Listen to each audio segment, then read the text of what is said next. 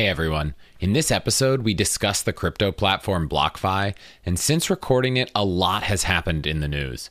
As of today, November 15th, 2022, BlockFi is no longer allowing customers to withdraw their own crypto, so all users, myself included, are stuck in a very frustrating situation. Needless to say, I'm not happy with the company, and any recommendation you might hear for them in this episode should be ignored and considered outdated. Okay, on to the episode. A quick word from our sponsor today. Where do I start? Help desk software, payment software, email marketing tools, CMS and blogging tools, SEO tools, deal management tracking, pipeline tracking. You do not need more tools to get more out of your business. You just need HubSpot. Their all-in-one customer platform is the ultimate business hack for all your customer-facing teams. You can create best-in-class campaigns and automate outreach with workflows that will generate more qualified leads for your business. HubSpot will also keep track of every prospect with category-leading pipeline management so you can close more deals. Finally, you can use powerful AI chatbots and develop a knowledge base to scale your support. HubSpot is built to deliver results, drive more revenue, and to help your business grow faster than you ever thought was possible. Try it for yourself today at HubSpot.com. Again, go check out HubSpot.com today. Hello, and welcome to a special episode of All the Hacks, a show about upgrading your life, money, and travel. So what's this special episode all about? Well, there was a lot in the news recently. A new quick and easy way to earn Southwest Companion Pass for a whole year, points devaluations from Hyatt and Marriott, and a big BlockFi settlement with the SEC. So with all that happening, I thought it'd be worth doing an episode today to talk through it all. And I also just wanted to share some recommendations from my recent weekend vacation. So let's do it. First, I want to talk about the amazing deal going on right now with Southwest Companion Pass. For those of you who don't know, Southwest Airlines' highest elite status is called Companion Pass, and it lets you name a person who can fly free anytime you purchase a ticket, even if you pay with points. You just have to pay the taxes. And you can change your companion up to 3 times a year. I've had Companion Pass a few times over the years, and I've used it to fly with my wife all over the US, to Hawaii, Aruba, Cabo, and though I know Southwest flies to Turks and Caicos, I'm pretty disappointed we never got to use it there. Anyways, Companion Pass has to be one of the best travel hacks out there, and it's never been easier to get than it is right now. And that's because for all 3 Chase Consumer Southwest cards, that's their Plus, Premier, and Priority cards, if you spend $5,000 in the first 3 months, you get Companion Pass through February 28th, 2023. And if you're interested and you want to help me and the show out, you can sign up for any of those cards at allthehacks.com/Southwest. Oh, and you get 30,000 Southwest points after spending $5,000, which means you'll end up with about $500 worth of points and Companion Pass. I don't know how long this offer will last, and honestly, if we weren't having a baby in June, I'd 100% be getting this card. Okay, moving on to some less exciting news in the points world. Hyatt is making some changes that on the whole aren't that great. Specifically, 70 of their hotels are moving to a higher award category, meaning you're going to need to use more points each night to book them. While this might seem like a pretty small number of properties, and it is, it just happens to be some of their best properties. Places like the Ventana in Big Sur, the Andaz in Maui, and Park Hyatts in Kyoto, Paris, Sydney, and other cities around the world. So that sucks, but the silver lining is that even with these changes, compared to other hotel programs, Hyatt's award chart is still so generous, and the most you're going to have to pay for their highest tier of luxury hotels is only 35,000 to 45,000 points a night. Yes, that might be 30% more points than before, but it's still pretty good. And if you're looking at what that same number of Chase points would get you booking in their portal, since Chase and Hyatt are transfer partners, it'd only be $500 to $675. Yes, that's expensive for a hotel night. In fact, I'm not even sure I've ever spent that much on a hotel night, but many of these properties regularly go for well over $1,000 a night. So it still can be a great deal. Okay, so it always sucks when your points are worth less, but I know I'll still be transferring Chase points to Hyatt to book these amazing hotels around the world. And This change looks like nothing compared to what's coming for Marriott. For anyone who missed it, starting sometime in March, Marriott is moving to a dynamic pricing system where the points you need per night will fluctuate with the market rate for hotels. That effectively means that amazing deals in places like Bora Bora or the Maldives will probably be gone forever. Now, despite the change coming next month, Marriott did say that most of their hotels won't cost more than their peak pricing in 2022. But one, what does most mean? It seems pretty vague to me. And two, come 2023, it's game over. In next week's episode, I'm joined by Points and Miles expert Richard Kerr, and we're going to talk a bit about what's going on with Marriott, so definitely tune in for that. What's my takeaway? Well, I was a dedicated Starwood traveler and transitioned that loyalty to Marriott since they merged.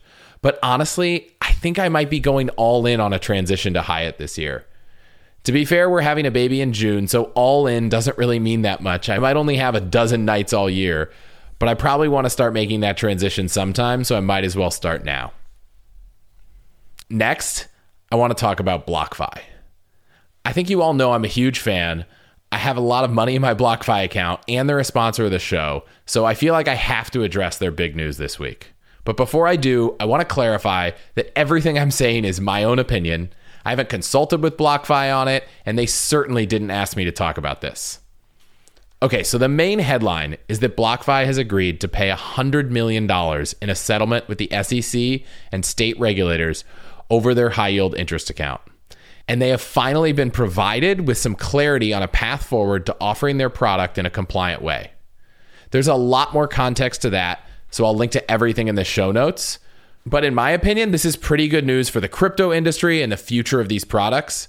But what about in the short term? Well, in the interim, they're going to be halting all interest account opening for new customers and preventing all existing customers from making any additional deposits.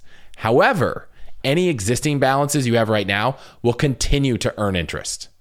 As part of this process, they're going to be registering their new high yield product, BlockFi Yield, with the SEC in line with this new guidance they've gotten, and they're going to plan to make it available soon, and all BlockFi interest accounts today will convert over to BlockFi Yield accounts. But they haven't provided much more clarity than that.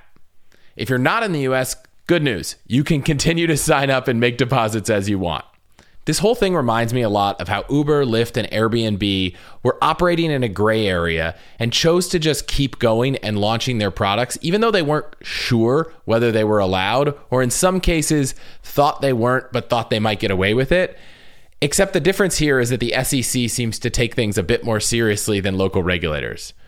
Well, in BlockFi's case, they weren't sure whether they needed to register their product as a security, and best I understood, they even sought guidance from regulators, but never got a clear answer until they started getting some cease and desists.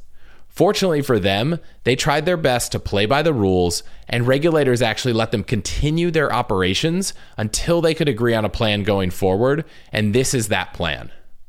I do want to clarify, they did also make some misrepresentations about the degree to which their loans were over-collateralized, meaning if someone was borrowing against their Bitcoin, how much more Bitcoin did they have than the amount they were borrowing? But given how often financial firms are fined for making these misrepresentations, $100 million seems quite egregious.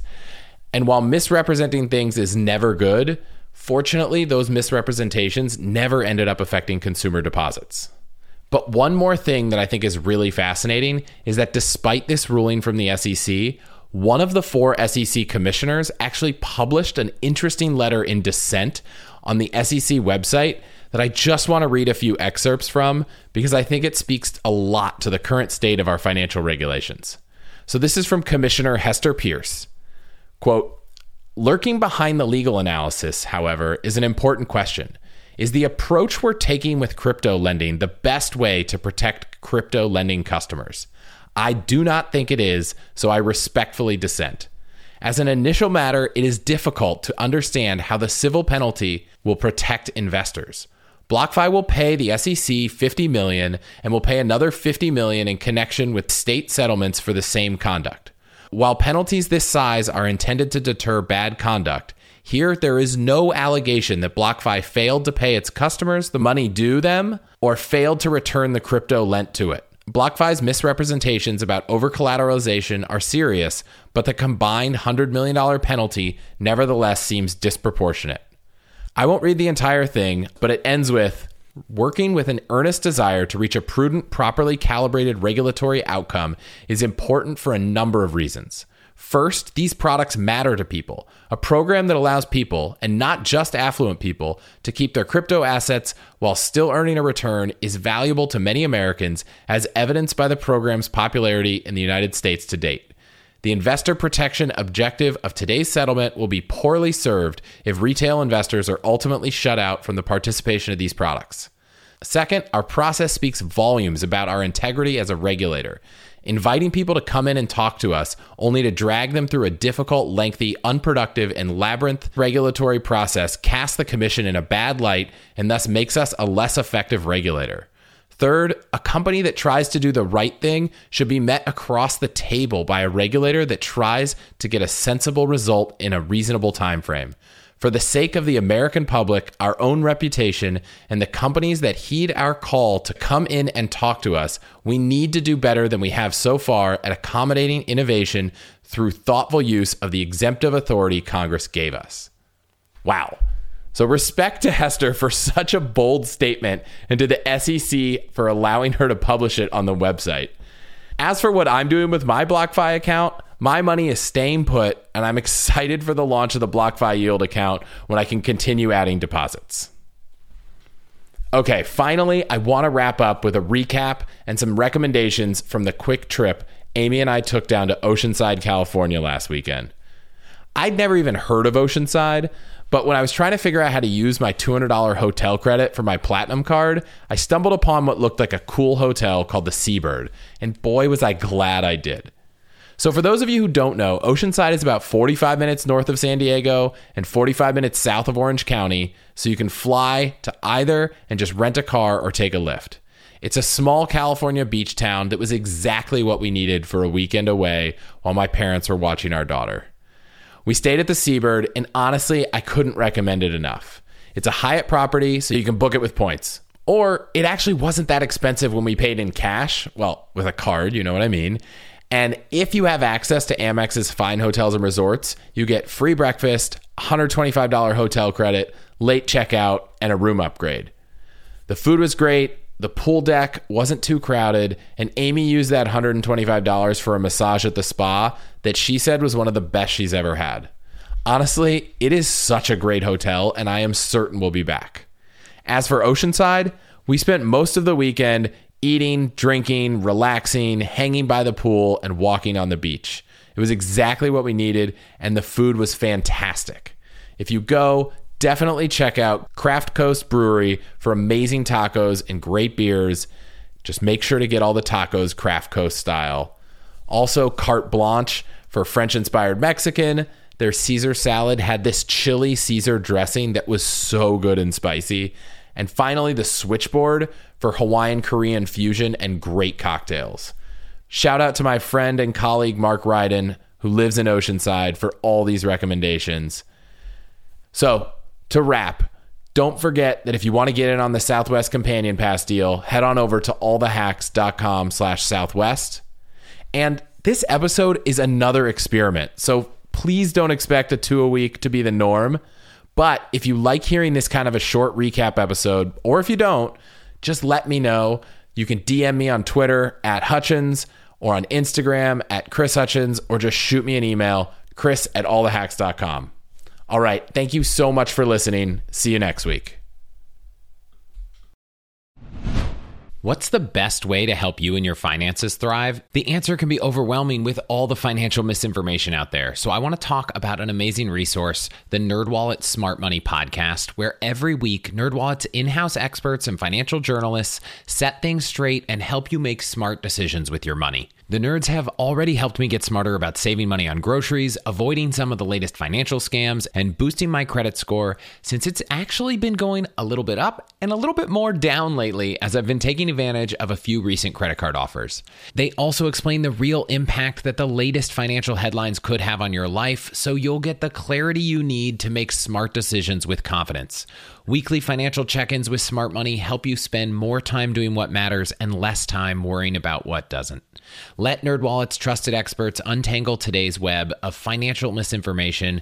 Listen to NerdWallet's Smart Money podcast on your favorite podcast app. Future you will thank you.